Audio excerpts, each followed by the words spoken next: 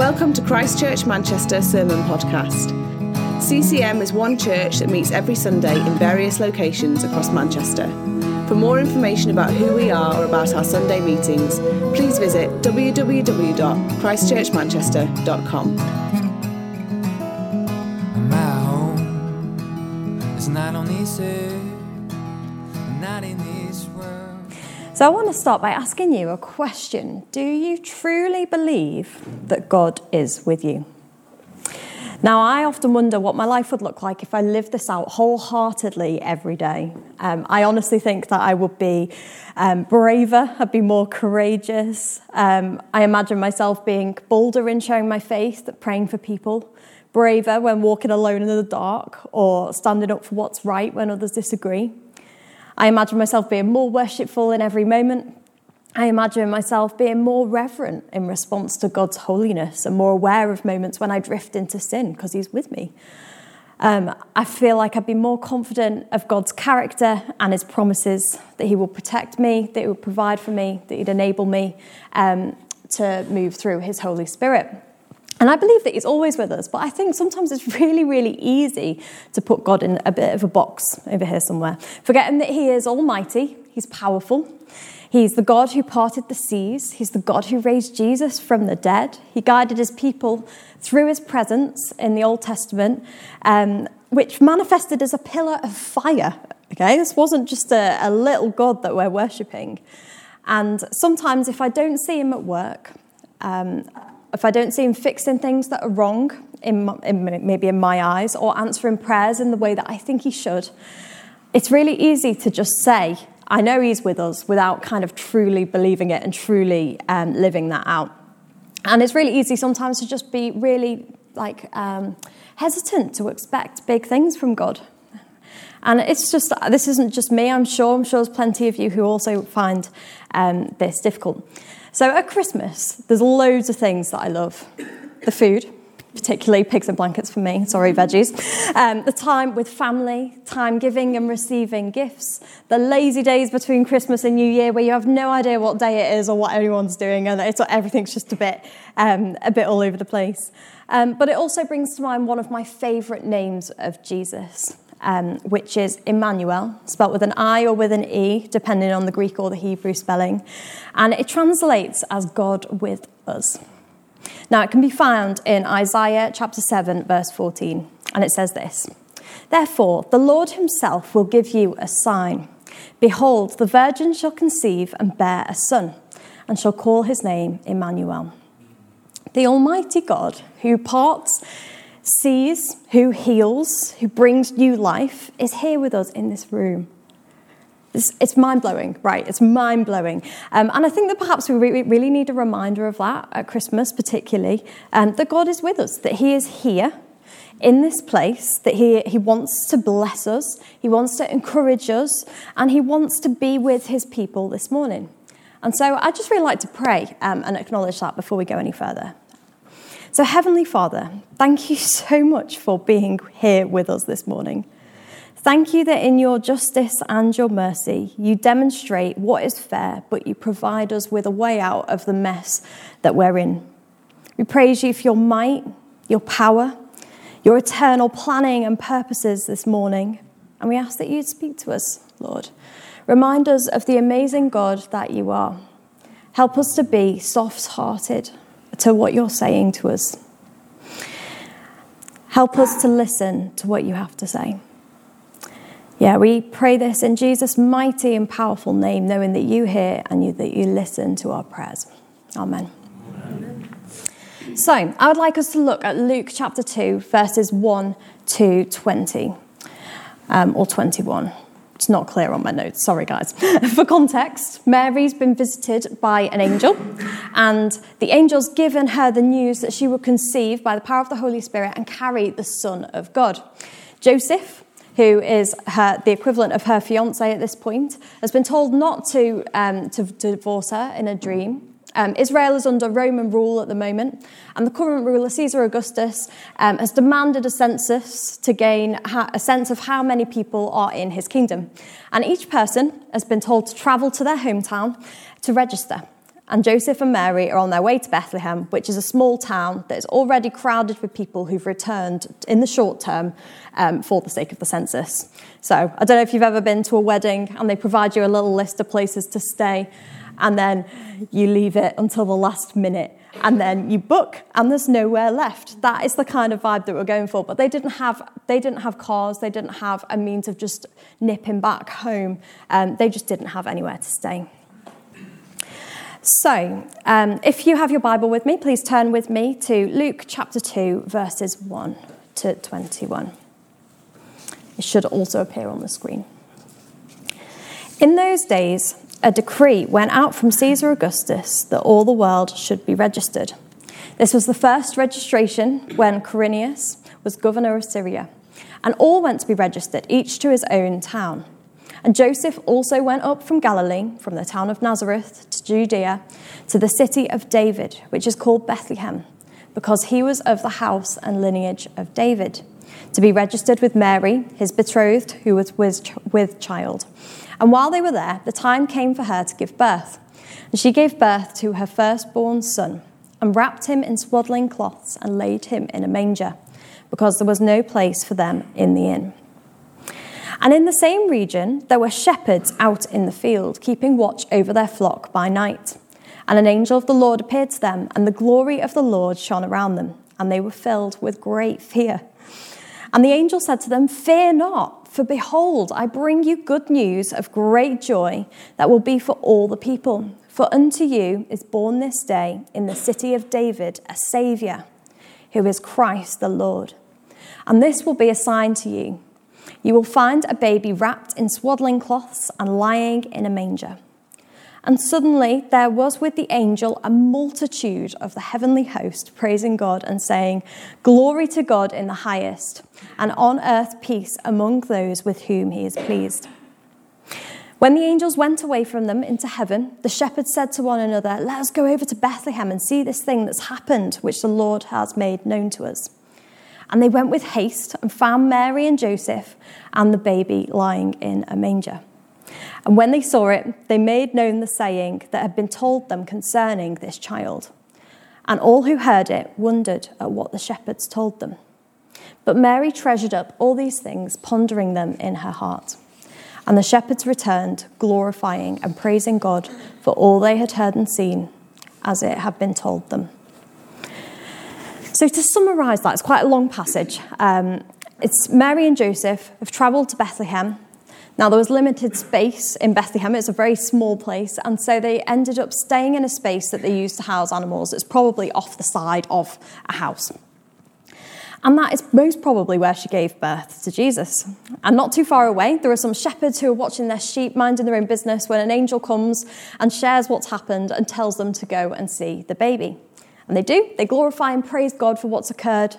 And the baby is named Jesus, which is the name given by the angel before he was even conceived. Now, this is most likely a passage that you've all heard before. Most of us have witnessed a group of children acting this out in a very mediocre and cringe-worthy fashion, with cries of "do not be afraid" to a series of shepherds with tea towels on their heads, with the really tiny children being dressed as a star or as a sheep and standing at the side awkwardly. However, I'm hoping that we can really reflect on this passage together and really take it to heart, because it's such a beautiful and yet really simple and significant story. And I want us to think about 3 points that we see in this passage. So the first of those is that God is with his people without history. So we see in verses 1 to 4 some scene setting which points to God's faithfulness throughout the whole of history up to this point. Verse 4 in our passage says this: "And Joseph went up from Galilee, from the town of Nazareth to Judea, to the city of David, which is called Bethlehem, because he was of the house and lineage of David." Now, this is a really short verse, and it's almost like a little bit of a throwaway comment at the beginning just to set the scene, but actually it's got so many references in it to lots of other Bible passages. Jesus' family was from Nazareth, which was fulfilling prophetic references and themes that all the prophets in the previous kind of few hundred years had referred to. And it was a place that was despised, actually, and particularly hated by most locals.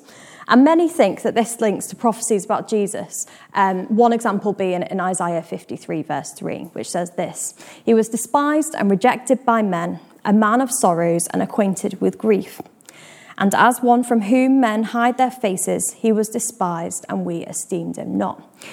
Now, there's a lot of mixed views on this as to whether this refers to Jesus after he's died and been beaten and his face has been disfigured by what he went through. But also, I imagine that this links into his upbringing in the first place. He was from Nazareth, which was it was hated by the locals. It wasn't a place where people wanted to be. And John 1:46 shows a guy called Nathanael saying, "Can anything good come from Nazareth?" when people are talking about Jesus. And it's almost this question of, oh my goodness, why would anyone good come from there?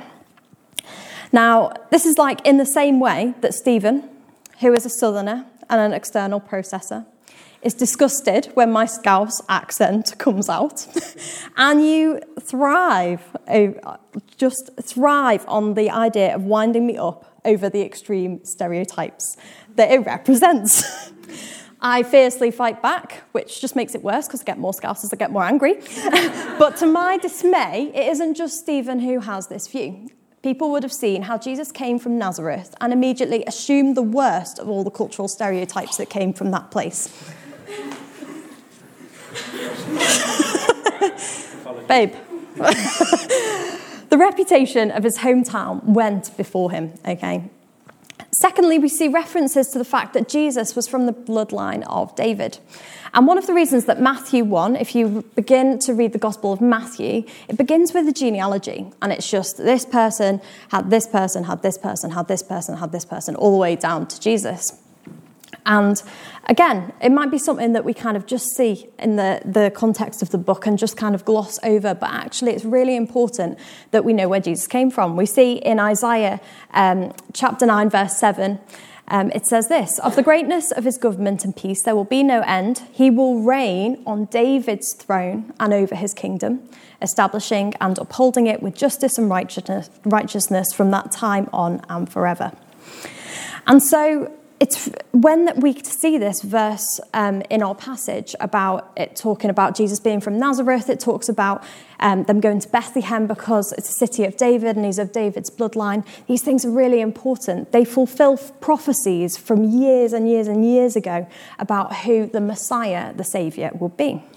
And from the first reference to a saviour, which is in Genesis 3:15, right at the very beginning of the Bible, through to the current point in verse 4, there is a sense that God is fulfilling what he said. His word, as described in Isaiah 55, will not return void, but it shall accomplish that which God purposes it for, and it will succeed for the reason that he sent it. He is faithful and he follows through on his promises. So to conclude our first point, God is with his people throughout history. God with us isn't just something that's kind of drifted in with the Christmas story, but it's been something that God has been writing into history. Second point, God is with his people in their humanity. So through Jesus coming to earth, being both fully human and fully God, he entered the human experience or the human condition. And it says in verse 6, "And while they were there, the time came for her to give birth. And she gave birth to her firstborn son and wrapped him in swaddling cloths and laid him in a manger because there was no place for them in the inn." Now, Jesus entered the world as a fragile baby. He was born. He experienced the same helpless dependence on a caregiver that we all experienced. And there wasn't even a bed for him. He was in an animal trough. And in those moments, he experienced the cold, hunger, birth. He experienced the need to be loved, accepted, provided for. He also experienced poverty and lack in this moment as well. He didn't have anywhere to even be. And I don't know if any of you have seen a tiny newborn baby. And preparing this preach, it cast my mind back to when Tom and Julia, who sadly aren't here this morning, but they brought their precious little baby Eden to church for the first time. And Stephen and I had had a conversation with them the week before, and we joked about the fact that they would come back to church the next week with a baby. And they did. And think back, for those of you who know Tom and Julia, little Eden, she was so tiny. She was so perfect, but so fragile. And she was so dependent on her parents to love her and care for her. She couldn't even hold up her own head. If you look at a little baby, they don't even have the strength to hold up their head. And she didn't understand that she just needed food when she was hungry, or changing when she had a dirty nappy, or warmth when she was cold. This is part of the reason that baby cries sound so incredibly desperate, is because they don't understand that they can survive what they're feeling yet. They're so little and so at such a primitive and early age that they can't understand that. And so they cry because they need their parents or caregivers in order to survive.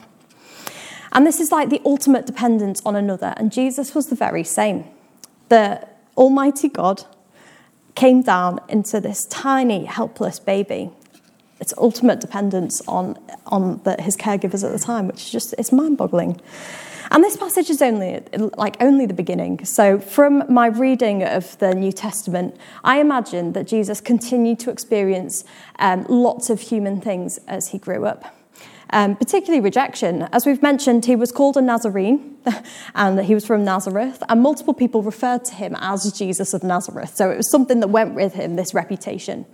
Not only that, I imagine it would have been guessed by the locals before they went to Bethlehem that Mary was an expectant mum way before she was married. And chances are that the punishment, had Joseph gone through with it, would have been terrible. But I imagine that there was a whole host of shame around that as well. And Jesus probably had that influencing his life as well as he grew up. So Jesus experienced all that it was to be human. It was the first time that we fully saw how God is with us in the experience of our humanity. And Jesus is an empathic and compassionate king. Moving on to our final point. God is with all who invite him to be with them. In verses 8 to 15, we see God's messengers, the angels, appear to the shepherds. Now, shepherds lived really lonely lives. They were surrounded by animals. They had very little human contact, were on the outside of society. These people would have been outcasts. And if you think of the hubbub around famous babies now, you only have to read the news just to see a celebrity that's had a baby. The shepherds would not have been the first guests in any sense of the word. They probably would have been dirty. Looking after sheep is a messy business. And yet, despite all of this, God chose to make known this amazing news to them. And he invited them to be some of the first witnesses to the Saviour of the world, the long-promised Messiah. The Jews have been waiting for the promised Messiah for hundreds of years, since the first prophecies were made about Jesus all the way back in Genesis and his role in our salvation. And now there are a few theories around that the visit of the shepherds and later on the visit of the Magi or the wise men, they symbolise how Jesus came for all people, everyone from the poorest to the richest, from the most disadvantaged to the most privileged. And Randy Alcorn writes, after the prophets had spoken to Israel, he said this: shepherding had not just lost its widespread appeal, it eventually forfeited its social acceptability. Some shepherds earned their poor reputations, but others became victims of a cruel stereotype. And God chose those who were not socially acceptable to hear the good news. Jesus entering the world signified the start of a new experience of the presence of God. And we have the gift of hindsight. The experience of God in human flesh would later be followed by God's Holy Spirit coming. And no longer was God's presence confined to just a temple where only the priest could go. It's something that was accessible to all people at any stage of life, from any background. And so this really beautiful and simple and precious nativity story tells us of God's presence with his people. And God's presence is now with all his people. He is here with us. Because Jesus came, we can truly say that God is with us here. What does Emmanuel, God with us, what does it mean for us today? And so I want to invite you to reflect on God with you in your own life. We've kind of looked at 3 points. We've got this idea of God being with us throughout history. We've got God is with us in our humanity. And finally, God is with all who invite him. And so I want to invite you to almost apply those same things to your own life. Where have you seen God with you in your history? Many of you are in church because you believe that Jesus is the Son of God and you believe that he came, he died and rose again for the forgiveness of your sins. And whether you feel in a great place in your faith right now or a terrible place, chances are you've seen God's faithfulness in your life. I recently listened to a sermon by John Piper, and he talked through some of his life experiences. And when he was preaching this, his stepmother had just been moved into a nursing home because she couldn't look after herself anymore. And he had just been helping his dad to adjust to living alone at home. And he said this. He'd been on a drive around his neighbourhood, and he'd been looking at the places that were important to him as he was growing up. Yeah, it should come up on the screen behind me. He said this. Finally, I drove to the cemetery where my mother was buried in 1974 after being killed in a bus accident. I was a little ashamed that it took me 5 minutes to find the brass headstone. But shame gave way to the sweetest gratitude as I stood there alone and let myself have a good 54-year-old cry. As I poured out my heart in thanks to God for his mercies to me in 28 years of faithful mothering. Yes, the loss at 28 was hard, but God was good. Oh, how many are the mercies of God in our lives, even in the hardest experiences? And I wonder if we could apply that to our own lives. How have you seen God's mercies and his presence with you throughout your life? If you're struggling to feel that sense of God with you right now, and you're feeling a bit removed from me saying that actually Jesus is, or the Holy Spirit is here with us, then I want you to take a walk through what he's done for you in the past, what he's spoken to you over your faith journey. I keep the bigger things that God has spoken to me over the years in a notebook.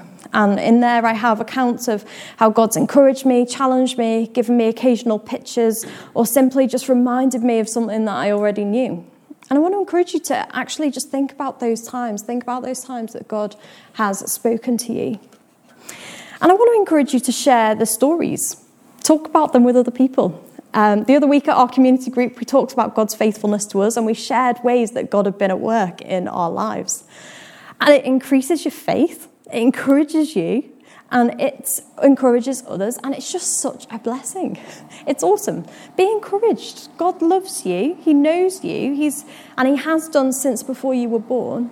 And actually, that's something worth sharing. And so even if you're just kind of talking when we have food afterwards, like maybe just share some of those things, because actually it encourages us all. It really does. I would love to hear of what God's done in your life, whether it was yesterday, whether it was 10 years ago, because it's so encouraging. And actually, it really boosts our own faith as well. So secondly, I want you to think about how Jesus was with us in our humanity day by day. Do you trust that God understands? When you're struggling, do you tell him about it, or do you just retreat into a corner when things get tough? Tell him about the difficulties of the life that you'll live, not the difficulty of not having a job, the challenges of mental health, the choice to not heat your house as much so you can afford food. He wants to be with you every step of the way, and actually there's nothing that you've been through that he doesn't understand. He is compassionate, but he also pleads with God for the provision of our needs. There's so many verses that talk about Jesus being our advocate before God. And so ask him to provide, to ask him to bring resolutions to these problems as well as be compassionate and understanding. And we trust that God sees the bigger picture. And so don't just dismiss it altogether if you don't see the answer that you'd like. But let's be expectant. God can change things. And we won't ever see that if we shy away from asking in the first place. Finally, his message of hope is for all of us. This message is for you this morning. I don't know where you're at, but this message is for you. Forgiveness and a God who knows what you're experiencing now.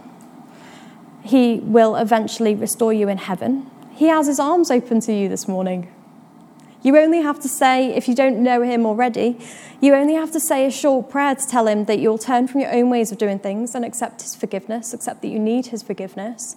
And in response to this decision, he offers the Holy Spirit as an advocate to help and guide you through your life.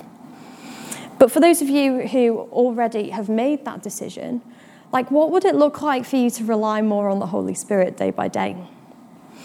Perhaps you, like me, would expect to be braver in your faith. Perhaps you'd be more trusting of the gut instincts that the Holy Spirit often gives and step out for him more often, or be more expectant in your prayers. Maybe you do your quiet times differently, or take moments just to dwell on God and be in his presence in the middle of your day.